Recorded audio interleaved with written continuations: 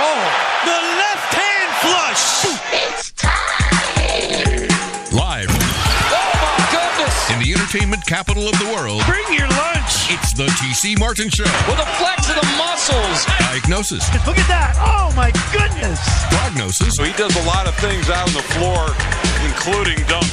Osmosis. Wow, he can really bounce off the floor. It's the doctor. And the hammer for Oliver. We got a 5-point game. 3 minutes to go. TC Martin. On the putback by Walker. The doctor is now in. And a good Thursday to you. Approaching that weekend, huh? Thunderous Thursday. One day. Not hump day. One day. One day? Are you counting it down? Yes. You got a date or something? Why are you counting it down? Oh, Why are you excited? I have a date Saturday night. You don't have any dates, and you don't get any days off. According to you, you're at work 7 days a week. I'm taking a day off Saturday. Or 6.5 days a week. 6.5. Okay, there you go. That means you want to come out to dinner with me? I'll be busy. Because you have a date. I have a date. Really? Yeah. With Mrs. Numbchuck? With a guest today. With a guest? Yeah. One of our guests? I'm going out with Curtis today. Or Saturday. You're going with Curtis? No, I'm going... CT. What are you talking about? You lost me. I'm going to the ladies' game Saturday. Yeah. What is that going to do with Curtis? You mean Lindy? But I said it was one of our guests, and I was trying was trying to throw you off by saying Curtis. Yeah, you threw me off. All right. Jeez. I don't know where you're going with any of that stuff. All right. There you go. Well, speaking of our guest today, we got UNLV guest coming your way today because both the Lady Rebels and the men's team got mojo going right now. So Lindy LaRocque will join us today. Look forward to talking with her next hour, the head coach of the UNLV Lady Rebels, who won again last night. Had a little bit of a scare in last night's game against Boise State. So at 2 of the last 3 games, last 2 home games, they've had some scares, but they withstood that. And they got the victory last night over Boise State. So congratulations to the Lady Rebels. Lindy LaRocque will join us, surely to be the Mountain West Conference Coach of the Year again. No question about it. They are 15-1 in the Mountain West, 25-2 overall. They win last night 63-57. So we will talk to Lindy regarding that. Curtis Terry will join us as we talk about the men's side as the Runnin Rebels have won 8 of their last 9. Kevin Kruger joined us yesterday. So always good talking to KK. Today we're going to talk to CT, Curtis Terry, the former Rebel. The last time the Rebels made a deep run into the NCAA tournament was that team that Curtis was on, along with Kevin Kruger, playing for Lon Kruger back in the day. All right. So, but going back, the 2008 season. So always good stuff there. So we'll talk about the Rebels. Plus we got to the college basketball that we're going to hit on tonight. Big game. We talked about it yesterday with the 7-footer Big Bill Cartwright. Gonzaga USF tonight. Huge game with tournament implications for both teams. And I'm sick and tired of hearing people saying that Gonzaga is on this tournament bubble. They're not on the tournament bubble. All right. Gonzaga is going to the tournament. And now people are, and the narrative can change. Like, well, if they beat USF tonight, then they play St. Mary's. And it cracks me up because I'm listening to national shows and they're sitting there talking about Gonzaga being a bubble team. Well, Gonzaga can put a squash to all that with a victory tonight at San Francisco. And by the way, that game is at the Chase Center tonight. We're home of the Warriors. So the big 7-footer was telling me earlier today, they're definitely going to have at least 10, 11, 12,000 there tonight. Will he get his normal area-ish? You mean his baseline seat? Yeah. Yeah. Good question. We'll have to find out. ESPN 2 tonight, 8 o'clock. Make sure you check it out. Over under of him on camera. Oh, 4.5. Well, maybe 3.5. It is ESPN. I'm going to go 2. You're going to go 2.5? Yeah. Yeah. They usually do a good little tribute and, they usually show his, banner and name up. Yeah. When they're playing at the old War Memorial Gym there in the campus of USF, which is not called War Memorial anymore because we can't say that. It's a sponsor now, isn't it? Yeah, it's a sponsor. Yeah. BS. Yeah. So anyway, that's the game of the night tonight. So Gonzaga at USF. But for people to talk about the Gonzaga is on the bubble, No. Gonzaga's going to the tournament unless they have a total collapse. And then saying, well, in order for Gonzaga to make the tournament, they're going to have to win the WCC tournament. Who do you think the favorite is to win the WCC tournament again this year? Here at the Orleans next week. Who's the favorite? It's Gonzaga. Yes, St. Mary's beat Gonzaga 74-72. That was a great win by St. Mary's. But as we reeled off the victories yesterday, Gonzaga hasn't lost a game since then. So it'll be interesting because USF is much better this year. That when they played each other, that went down to the wire. So we'll dive into that today as well. All right. So another thing that I want to touch on here today, and this is a story that's kind of bothered me a little bit, but we're going to get into it. But before I get into it, it ties in perfectly. The reason why I'm bringing this up because of the breaking news that we have just come down today. As predicted by yours truly, Caitlin Clark has made an announcement. She is foregoing her next year, where she has another year of eligibility at Iowa, to enter the WNBA Draft. So Caitlin Clark will be in the WNBA Draft, more than likely be the number 1 overall pick for the Indiana Fever. Indiana holds the number 1 pick in April. So Caitlin Clark made it official today. I think it's pretty interesting that she announced that today, that she is entering the WNBA Draft. Still regular season. Did not wait until they got into the postseason, at least the conference tournament or the NCAA tournament, because most players will announce this after their season is complete.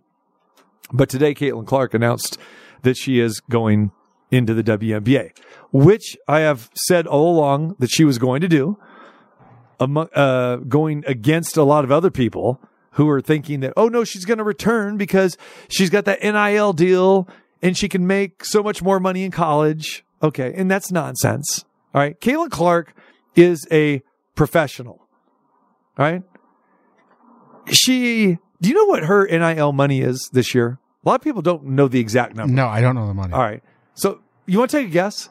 Because people are spitting out certain numbers out there. They go, well, she makes so much money and she can't make this money because she's going to be on a rookie contract in the WNBA. That's very true. All right. All right. She could be making about $70,000 a year. However, she is going to be getting other endorsement deals. She can actually carry over endorsement deals from college to the WNBA. How many NIL deals does she have at the moment? She has 4 NIL deals right now. All right. And I'll go ahead. 45K. And I know I'm way off. Oh, you are way off. Okay. But again, so Hunter Dickinson is making like $1 million. Yeah. Over at Kansas. Okay, he left Michigan, go to Kansas. You have some players that are making a little bit over $1 million, close to $2 million, right? All right. I've heard some absurd numbers that people think that Caitlin Clark is making, this year at Iowa. No, she has $910,000 in NIL deals, which is very, very good for a 21-year-old. Very, very good. Well, and that's why I was going low. I was like, right. It's not, it can't be up there. No, but there are people out there that have been saying, well, she could make, so much more money at Iowa State another year. But here's the deal. Okay, she's already broken Kelsey Plum's record. And she's a competitor. She's going to want to test her skills at the next level. And if she has a great career, she'll have that opportunity to make a lot more money, not only with just her, guaranteed contract, down the road, but with other endorsement deals as well. But like one of her deals is now with State Farm, because you've seen her on the State Farm commercials, right? Well, that can carry over to the WNBA. So again, I always thought it was kind of ludicrous. People thinking, oh, she's going to come back just for the money. She's not coming back for the money because she can make the money, even though her salary, it will not be that much. Again, it's better than what it's ever been for WNBA rookies. Yeah, she'll make her $70,000 a year as a rookie, and she'll also have endorsement deals as well too. But she's leaving Iowa. She announced it today, which to me, there is no surprise, no doubt she is coming out. So now, in WNBA terms. Yeah. If she would have stayed, do you think teams would have purposely tanked for her? No. I mean, is she? I know she's good. Yeah. Is she that good to where they would have done that? And that's the thing. Okay. People are already just thinking that she's going to be. No, I'm not that. saying, yeah. And the thing about it is, saying she was good in college. Right. She, just like every person who comes to the WNBA who is a first or a second round pick. Cause remember, you're only drafting 24, 12 in the first round, 12 in the second round. Everybody has great credentials. It's the toughest roster to make in all of sports because there's only 144 spots on these rosters. So she's going to struggle year one. There's no question. All right. Kelsey Plum struggled the first couple years. Sabrina Ionescu struggled for the first 2 years. They don't start rolling until, maybe year 3, unless your name is Asia Wilson. All right. I mean, Asia was fantastic, but she got with the right team, the right organization, the right coach. I'm sure she will have a good career, but to anoint her that she is going to be an all-star immediately or she's going to be an MVP candidate, no, that's ludicrous to think, okay? Because the competition is fierce in the WNBA, and it takes time to adjust. It really does, just like every sport. TC prediction. For? Caitlin Clark, all-star in year... 2 to 3. Okay, I was going to say like 4. Yeah, probably. No, she probably, especially if we get down to that situation where they want everyone to be represented. I mean, she would be the Indiana Fever, representative. So we'll see what kind of year she has. We'll see. All right. But anyway, so that's the news today that Caitlin Clark has decided to enter the WNBA draft, which is great and fully expected. Okay. But this is what's getting me. All right. I'm really tired of this countdown with Caitlin Clark. It was bothering me going after KP's record. KP had 3,527 points in the countdown and she needs 100. She needs 47 more. Okay. Well, she got it a couple weeks ago. Right. But now we are on to Pete Maravich. This is where I have a major problem. Okay.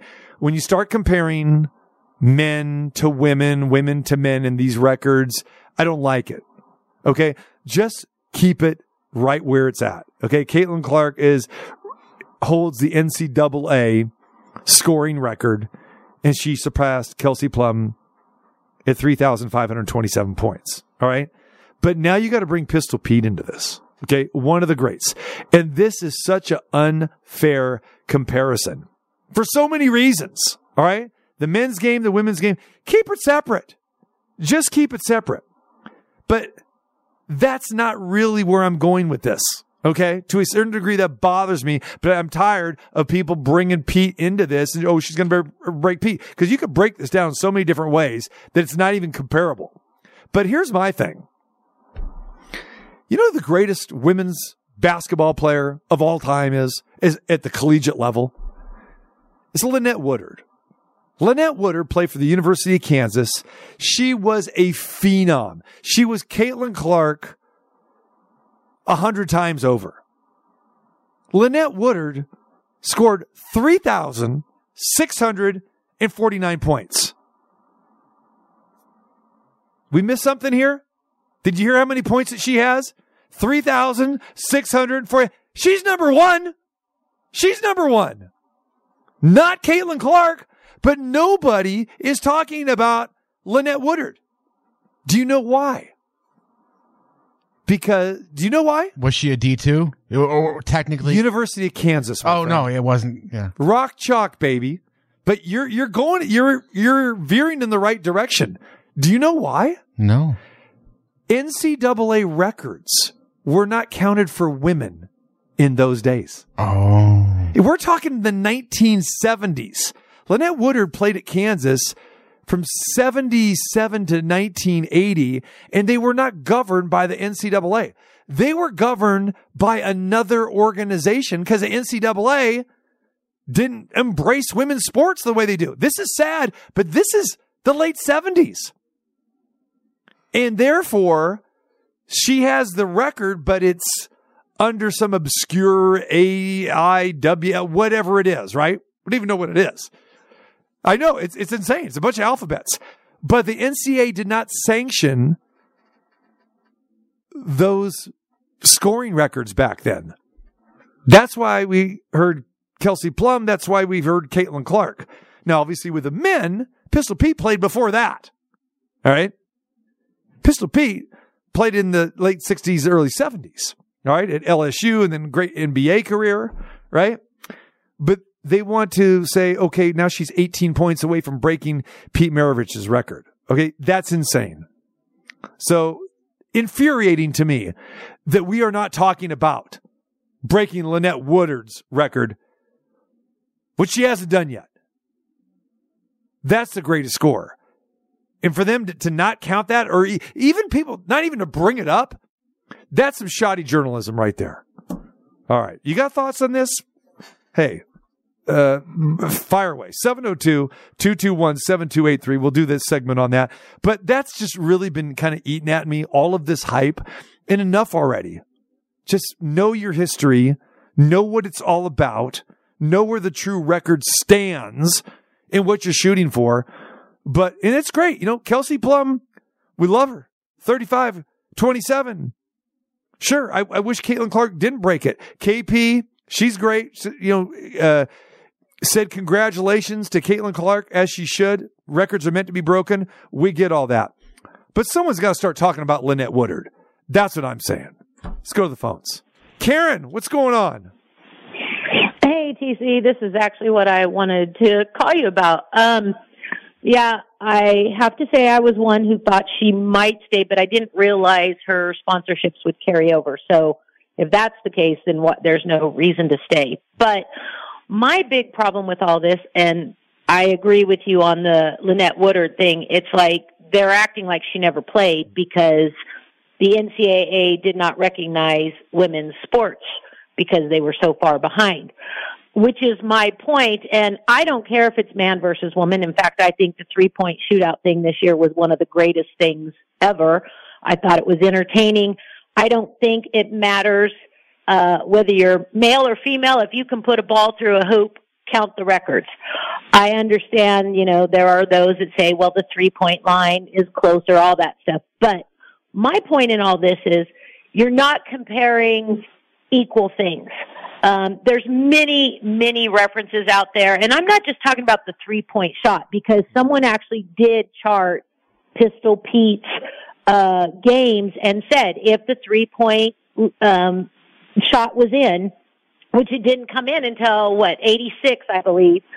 If it was in, he would average 12 more points a game. So that alone, you would have to take, she's made like 499 in her career. You'd have to take 500 points away from her right there. Okay. But my point is that nobody talks about is back when Pete played, and he was one of the greatest offensive guys out there. I mean, he created offense. And yes, he got a lot of playing time. He played for his dad, all that. So does she. She never comes out of a game. The thing they're not talking about is back then, freshmen were not allowed to play varsity ball. Correct. So he is comparing 3 years to her 4 years. Add in 741 points he scored as a freshman, and I know he would have scored more if he played on the varsity because of, like I said, his dad would have played him. They would have set the offense up around him a little bit. He was a master. And they said as a freshman, he was a master. So as far as I'm concerned, she's technically 1,200 points behind him because she's got 500 for threes, and they do nothing but set her up for frees. And please, don't get me wrong. I am all for women's sports. I don't want to tell my age, but when I played, a lot of colleges didn't even have women's sports full like they do now. There were very select colleges that had basketball, but you didn't have all the softball and soccer and everything we have today. So I am 100% for women's sports. But I don't like it when people compare records that aren't equal. We joke about maybe it needs an asterisk, like they always joked with Roger Maris.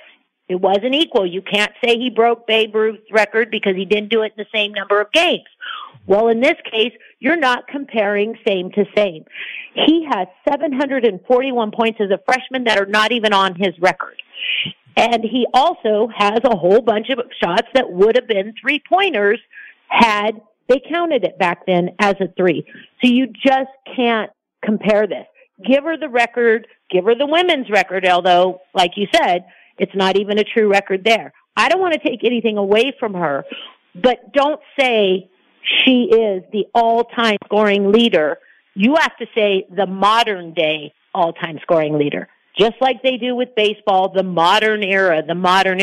She is, and you know, she legitimately broke Plum's record because they played under the same game, the same situation, the same whatever.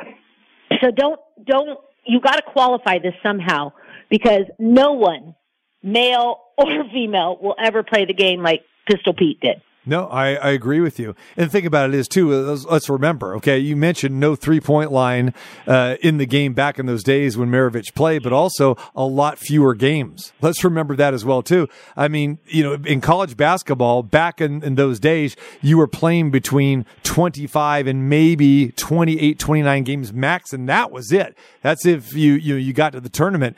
But now you're looking at regular college seasons that you're playing 30 games before you even get to your conference tournaments.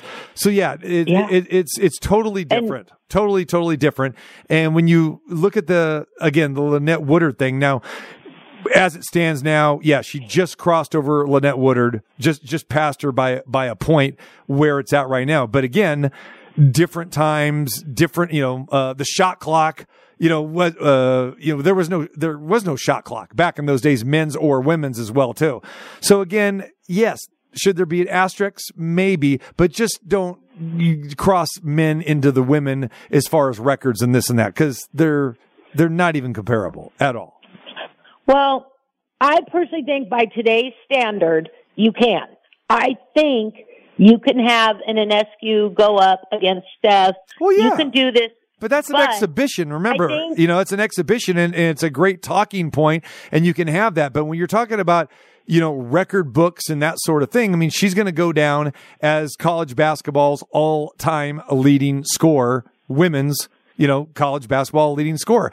When you get a guy or a man that comes up, for that, they're not going to say that he broke Caitlin Clark's record. And for the record, you're probably never going to see a man do it, because they're not staying in school that long for the most part. You know what I mean? Exactly. So you're not even going to see that. Exactly. But, yeah. And I do think when you have a differential in the 3-point line, then you can't compare that. If you're going like the exhibition thing where the 3-point line was the 3-point line, then you can compare those. And if everything is equal, you can compare them. I don't think it's a men's versus women's thing. I think it's more of a not equal playing field thing, if you know what I'm saying. Yeah. I think that if everything were equal, it doesn't matter if it's a man or a woman. But if they're not equal, then Correct. You can't say somebody holds a record over somebody else. Right. No. Well, Great just wanted to throw in my 2 cents. And again, I think women's sports are awesome, but I think they're trying to make this more exciting than it is. All right. Great points. Karen, appreciate the phone call. Thanks for listening. Yeah. Have a great day. All right. There it is. The AIWA. Okay. That was what the college sports were governed under back in those days, where Lynette Woodard, when she was at Kansas, going back into the 70s, that was the Association for Intercollegiate Athletics for Women. And it wasn't until Title IX and everything else much later where the NCAA started governing women's sports. And that's a whole nother conversation by itself. But, yeah, interesting stuff. I don't know. Do you believe we should be talking about Pistol Pete Maravich in the same sentence as Caitlin Clark? No. Nope. Right? Yep. Plain and simple. All right. Women's records, women's sports by itself, men's sports, men's records by themselves. Plain and simple. All right. So we'll continue to keep an eye on that. But again, the news, coming out today that Caitlin Clark has declared for the WNBA draft. Speaking of basketball, last night, LeBron James put on a show. maybe one of the few times that I give LeBron James some credit. We'll give him some love here today. Lakers defeated the Clippers last night, 116-112. LeBron James scored 19 points in the fourth quarter. He made 7 of 12 shots, 5 of 8 beyond the 3-point arc. Outscored the Clippers by himself in the fourth quarter last night, 19-16. And overall, the Lakers outscored the Clips 39-16. Now, a lot of people are talking about this game last night, and I guess you could be on either side of the fence here. I had talked to some people, former NBA players, that were saying, why should I be excited about this? Because at this point in time right now, the NBA is like the country club league. I kind of like that. It's like you take it easy. You decide when you're going to play, when you're not going to play. And then all of a sudden the fourth quarter, it's showtime. And LeBron James goes off and scores 17 points in the fourth quarter. Clippers blew a 21-point lead last night. 21-point lead. And they end up losing the game to the Lakers 116-112. And today it's all about LeBron James. Hey, LeBron outscored the Clippers on his own in the fourth quarter. Hey, I'm not going to take anything away from him, okay? He's a great player. There's no question. One of the greatest of all time, no doubt, okay? Not the greatest of all time, not even close. But yeah, no question. One of the greats. And he willed his team to a victory last night and put on a great scoring display, just like we've seen other guys do that back in the day. We're talking about Pete Maravich, Steph Curry. We've seen him go on runs like this. Klay Thompson as well, too.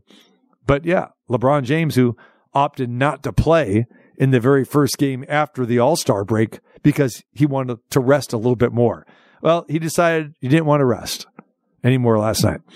But bigger picture here is like, can the Lakers be a threat in the playoffs? They're sitting in the 9th seed right now.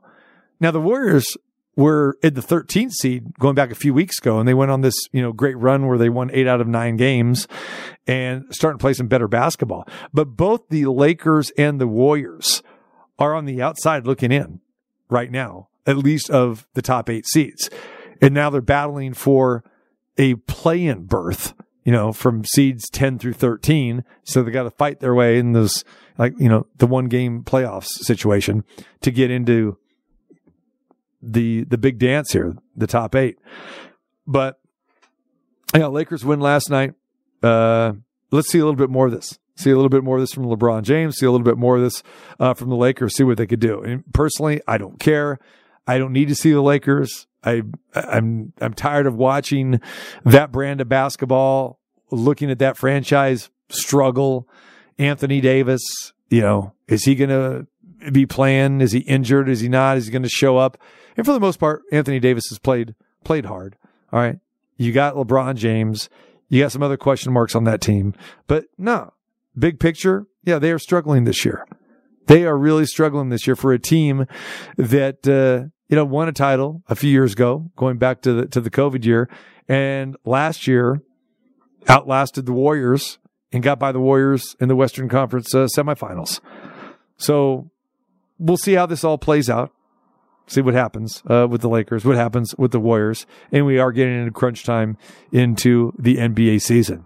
All right, we come back. We will turn our attention to college basketball on the men's side as the UNLV Runnin Rebels get ready to take on San Jose State on Saturday. They've got 3 more games left before the conference tournament to be held here at the Thomas and Mack Center like it always is. And they've got San Diego State on deck next Tuesday, and then they'll close the show, the regular season, in Reno the following Saturday. And we'll talk to Curtis Terry, one of the former Runnin Rebels, and does a fantastic job on the radio side. We'll get his take on the current UNLV run. We got that and a whole lot more coming your way here on this Thunderous Thursday. Now, more from your favorite sports radio physician. That boy is good. The Dr. T.C. Martin.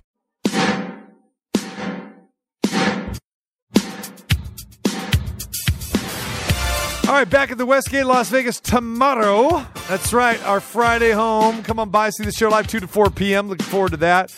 We talk plenty more of college basketball, the NBA, NHL, and a whole lot more. And don't forget, right around the corner, yes, it is Hoop Central That's right. Your spot to be March the 21st, 22nd, and 23rd. Opening rounds of the NCAA tournament. Get your tickets and watch all the games live inside the International Theater, starting at $25.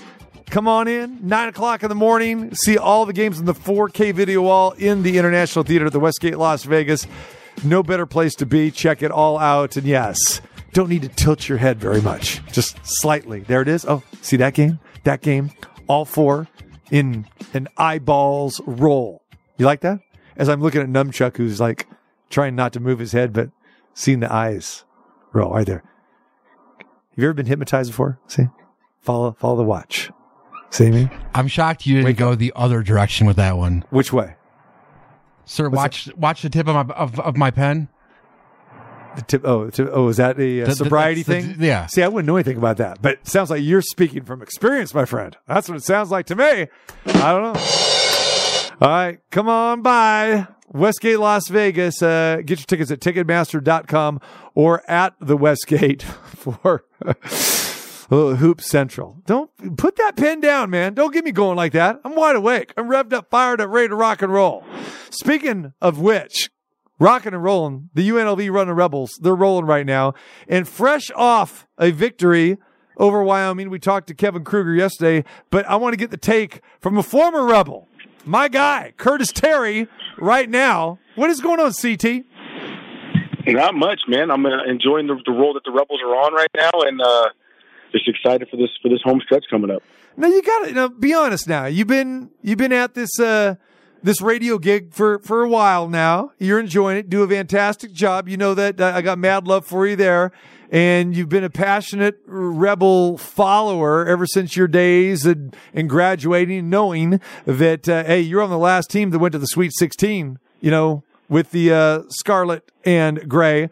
How good are you feeling about this team right now? Do you still have some reservations, or is this maybe the closest you feel that this team has been to your group? Right now, I'm feeling good about this group right now, and I think everybody that's been following them, they have to be. Everybody associated with the program, the coaches, the staff, support staff. Just to give these guys credit, they're working their butts off and they're playing some really, really good basketball right now. And the most important thing is they're figuring out a way to win. And I think at the end of the day, that's all you can really ask for. And these guys have won. They won 8 of their last 9. They're on a roll. They won 6 in a row at one point, and so they're just playing some good basketball. And it's fun to see them continue this. And hopefully they can make a run and finish this thing up over the next week and some change, and then head to the conference tournament, make some noise, and hopefully I don't get to come join you at the Westgate because we'll be on the road with the Rebels in the NCAA tournament. That's right. That'd be nice. That'd be nice, man. All right, so let's go back. I mean, we go back and look at this season. I know there was a lot of optimism, even though you're dealing with the transfer portal, and it seems that's the way it is, right now. And I know Kevin was pretty excited, but we knew it was going to take time for this team to gel. You had to overcome some injuries earlier on, and you go back to that game against Creighton. I mean, first of all, let's go back, Curtis. I mean, embarrassment going back to the first game of the year against Southern, where you're on the call for that game. Let's go back to mid-November, end of November, and you're calling that game, and you see this team, lose decisively to a team like Southern. What were you thinking then? It's always tough at the beginning of a season, right? I mean, you think, from our standpoint, we think we've seen these guys in practice and preseason workouts. We think they can be a really good team and it'll come together. But then also on the other end of it, they have to come together and play, right? And like you just mentioned, Kevin's had to rebuild his not just his roster, but his staff the last couple of years as well, because guys moving on to other opportunities. But he's had to rebuild staff to the transfer portal for 3 years in a row. And it's not easy to do, but he's done a great job, him and his staff, identifying the right guys to fit their system and the high character kids. And so you think they're going to have a chance, and it just didn't go very well. Obviously, from the outside, the optics make it look bad, like it's going to fall apart before it even gets going. But I think that just showed what the type of team they are. They're very resilient. They stuck with it. And then you mentioned Creighton. They go to mid-December, and they beat the brakes off Creighton, who just beat up on the number 1 team in the country 2 weeks ago. And so now you're thinking like this team it could be something aside from the injuries, But here they are competing for a conference championship with just 3 games left to go. Yeah, and like I said, you've seen some highs and some lows, and obviously that Creighton game was outstanding. We saw some other big time victories during this run, and then you got to look at the Air Force game at UNLV, and where Air Force came in and shot the lights out, and you lose by 30 to Air Force, and I know that was a head scratcher for everybody. But when I mentioned to Kevin too yesterday, it's like every time that you worry about this team, like, okay, what's going to happen? They have responded. I mean, you have, after that Air Force loss, they responded.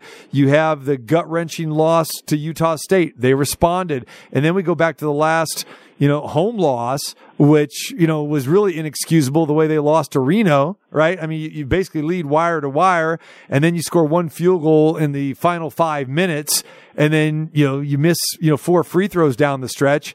You say, oh my goodness. And this is maybe where the wheels come falling off, right?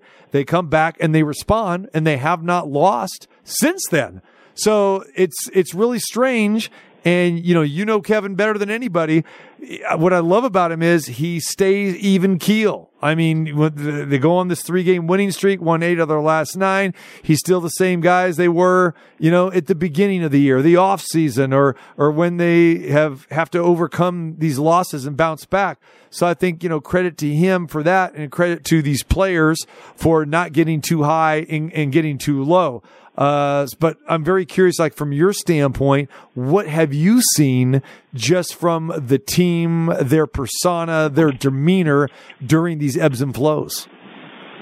Well, I mean, it all starts right there. It starts at the head of the snake, and Kevin and Coach Kruger, what he's done is it's nothing short of remarkable just to be able to keep these guys together. I think that's the biggest thing, and for him being able to keep his guys connected, to keep them in tune with what they're doing and trying to be successful. Because we all know with this age group, these guys very quickly it could turn south with a couple losses, guys not getting along, especially in the NIL stage that we are in college athletics. And he's done a great job from there, and I think his team just feeds off that. Because when Kevin played, Kevin was very emotional, very fiery on the court. I think now, obviously, on the sidelines, he's got some of that fire in him. But he does it in a controlled manner. He doesn't really lose his cool, and his team plays like that. They answer the call anytime something goes wrong or people doubt them. They step up, they get the job done. They figure out just how to win. And I think the biggest reason is why, because they have that kind of that hard hat mentality. They come in, they go to the gym, they get their work in, they get out of there, they take care of the responsibilities, but they know the reason that they're here is to win basketball games and to become great young men and moving on in their life. And Kevin has done that with this group, but you got to give them credit because they're the ones going in there and putting in the work, and they're getting the results, and they're just a very strong, resilient group. And I've said this before, and they're just a group that seems to really enjoy being around each other, and it's not manufactured, it's not fake. These young men really enjoy being teammates and going to battle with each other. Curtis Terry joins us talking UNLV, Runnin Rebels. Rebs get that victory in Wyoming, 75-69, now won 3 in a row, 8 out of their last 9. Curtis, for you, which player has maybe surprised you or given you a little bit more than what you thought might give you if you go back to the beginning of the season? Who's that player that's really developed for you? It kind of varies depending on what facet or aspect of the game you're looking at. I think Rob Whaley, from where he came from not getting a lot of minutes early on to get a chance now he's been starting. I think he's been outstanding for this team. I think he fits what they needed from kind of that low post, that undersized kind of power forward position. Keelan Boone is the guy that's the game changer. When he comes in, he's got that scorer's mentality. But over the last, 5-6 weeks, he's really started to defend more. He's really started to attack the glass and to rebound and help his team from that standpoint. Brooklyn Hicks, and everybody talks about kind of obviously with Deon Thomas and what he was the heralded freshman that stayed home and all the accolades that come from behind him, and he's played very well and not going to take anything from him.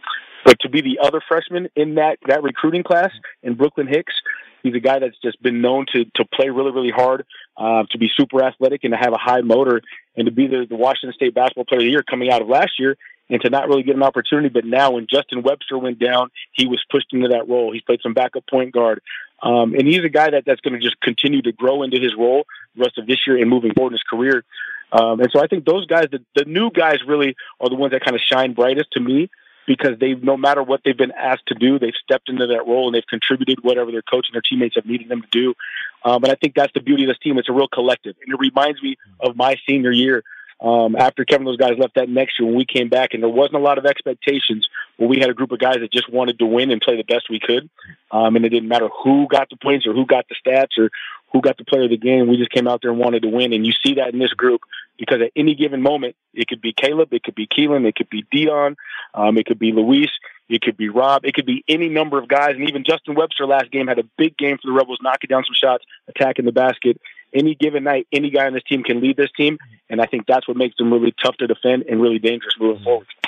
You know, you mentioned, Thomas staying home and, a prize recruit, and you get one of those guys. And that's what we've been waiting for a long time. Hey, let's keep this local talent home, especially the top tier talent, because let's face it. I mean, they've been leaving. They've gone on to, bigger programs and thinking, okay, well, UNLV is not the success, that I want to, it's not going to be there. Okay. It's going to be somewhere else. And so now we're starting to see the success here, and we see a guy like Thomas who decides to stay home. Hey, you're a guy that, there was no such thing as the transfer portal back when you were playing.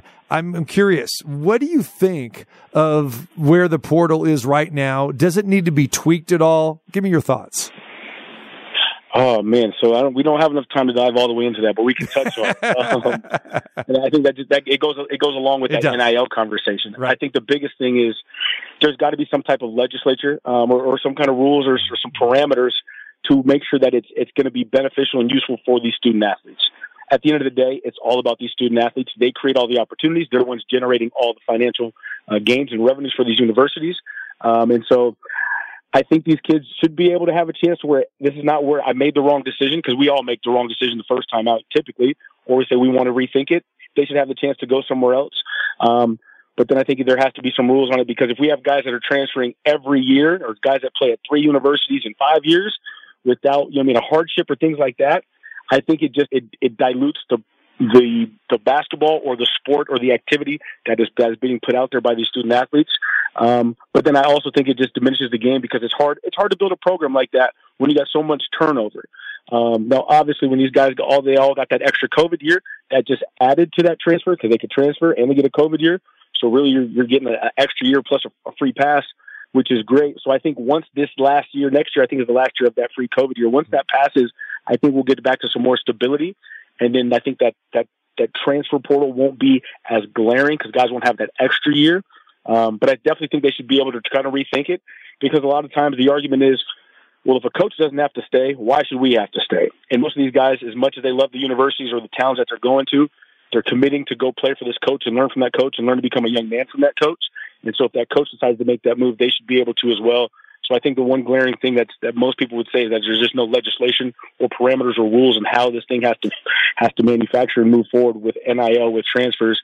And all that'll do, I think, will just bring more stability back to the sport and just back to college athletics as a whole.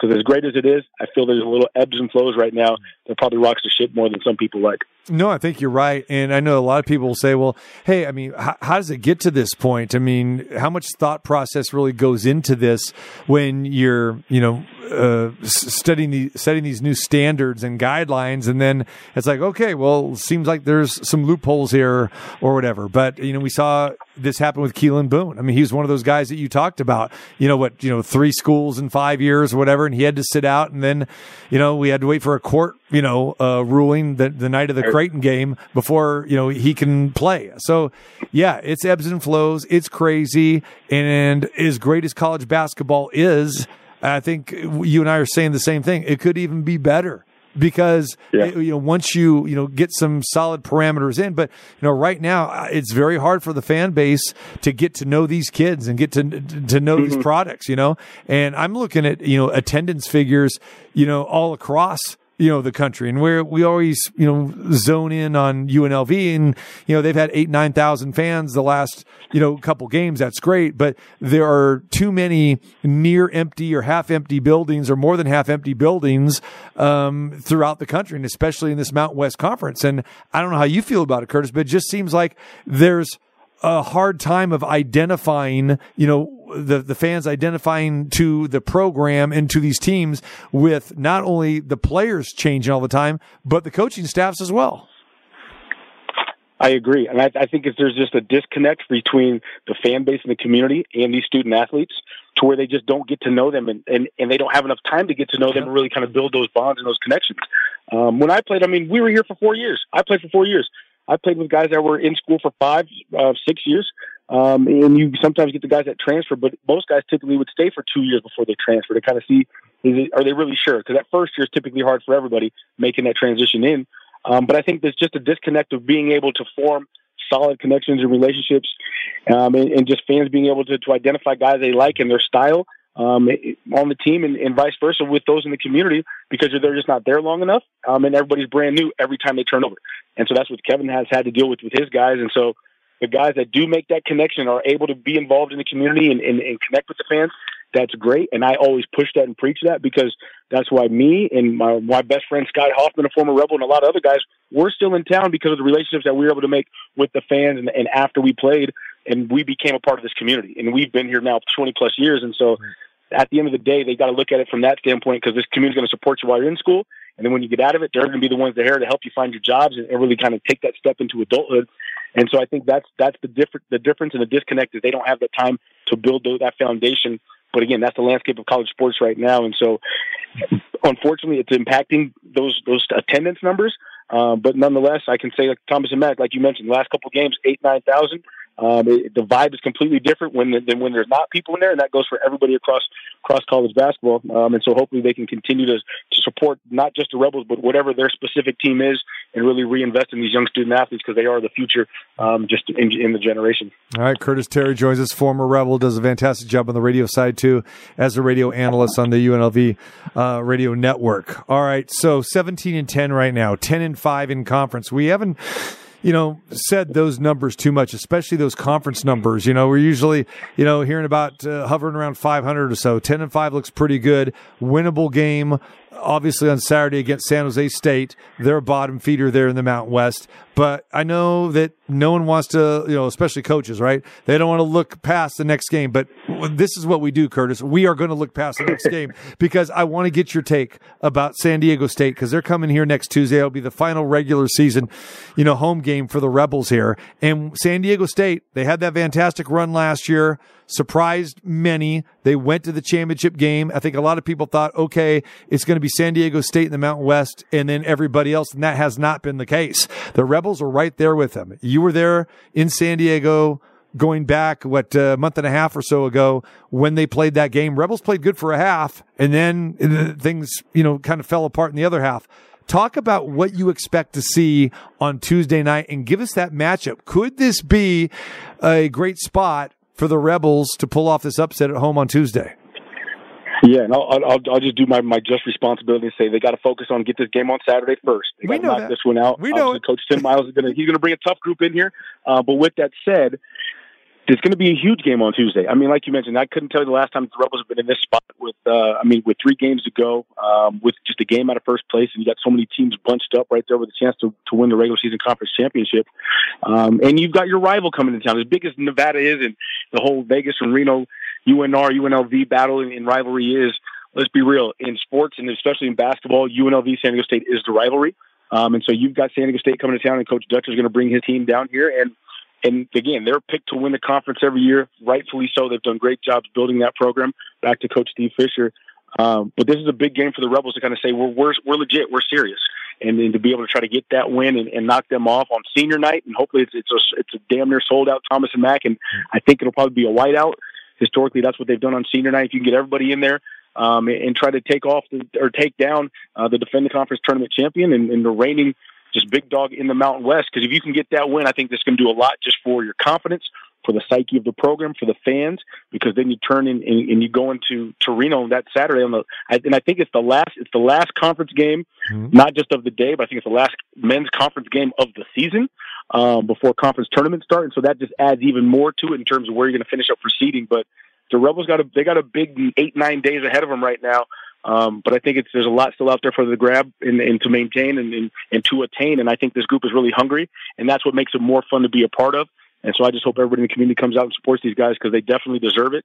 And I think we're going to be in for a surprise of how the thing's going to finish. You got it. All right. There are pundits out there that are saying, hey, Mountain West is going to get at least, 4 teams in again, maybe 5. We've heard some people say 6. Even though we have not seen that really translate into victories in the NCAA tournament outside of San Diego State last year, as we know. But how wide open do you think this conference tournament is? And give me the team that you feel like, they may not be at the top. Maybe they are. Maybe they're in the middle. But who's that team for you that you really got to watch out for? It's tough because I would say that the teams I think that got the best chance to take it are Utah State, Boise, UNLV, San Diego State, and Nevada. I think those 5 teams right now that are at the top, I think they've got the best chance to go out there and if they get that first round bye to win three in a row, 3 in 3 days, and to get the automatic bid. And honestly, I wouldn't be surprised at any of those teams doing so. But I think that there's 2 teams that you got to watch, and it's the teams that are right below that. It's New Mexico, just because how guard heavy that they are with their 3 guards and Mashburn, House, and Dent. They can, in any given night, they all can lead the show.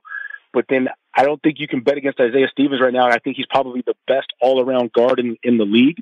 And he finds a way to win, and he's been there long enough to where he's a winner, and he wants to lead his team and go out the right way. And so I could see those 2 teams they've struggled the last week or so. I could see them trying to turn things around and get hot here down the stretch, because everybody knows it's about getting hot at the right time. And as hot as the Rebels have been, hopefully they can continue that thing moving forward and finish this thing up strong. You got it, brother. Hey, man, great stuff as always. Great stuff on the radio with the analysis. Appreciate you as always. We'll look forward to seeing you on Saturday and then next Tuesday as well, as we're looking forward to the Rebels closing things out here in grand fashion.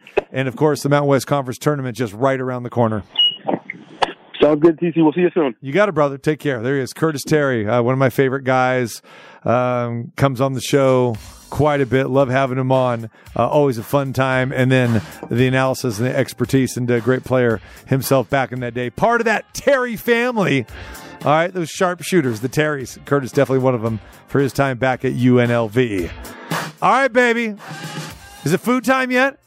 Can I get some fries with that shake? Oh, man, the fries I had today. Cecilia made up the french fries. Did you see the plate of fries I had today? Did you see it? That was like an order and a half to 2 orders. Yeah, easily. I'm getting the love, brother. I'm getting the love. My poppy seed bun, the dog with the snap, the fries. Time for some pizza, too. All right? It's all time for that. So we continue on. All right, we keep up some UNLV theme today. Lindy Rock will join us next hour. We'll talk Lady Rebels. We talk about the men playing well. Come on. Those women tearing it up. 25-2. All right. 14-1 in conference. 15-1 in conference now. So we'll talk about that and a whole lot more coming your way. Plus, we got some NFL news to hit on. And you know what else we got? Speaking of UNLV, we got the football schedule released today. I got some thoughts on that as well, too, as we continue on Thursday afternoon.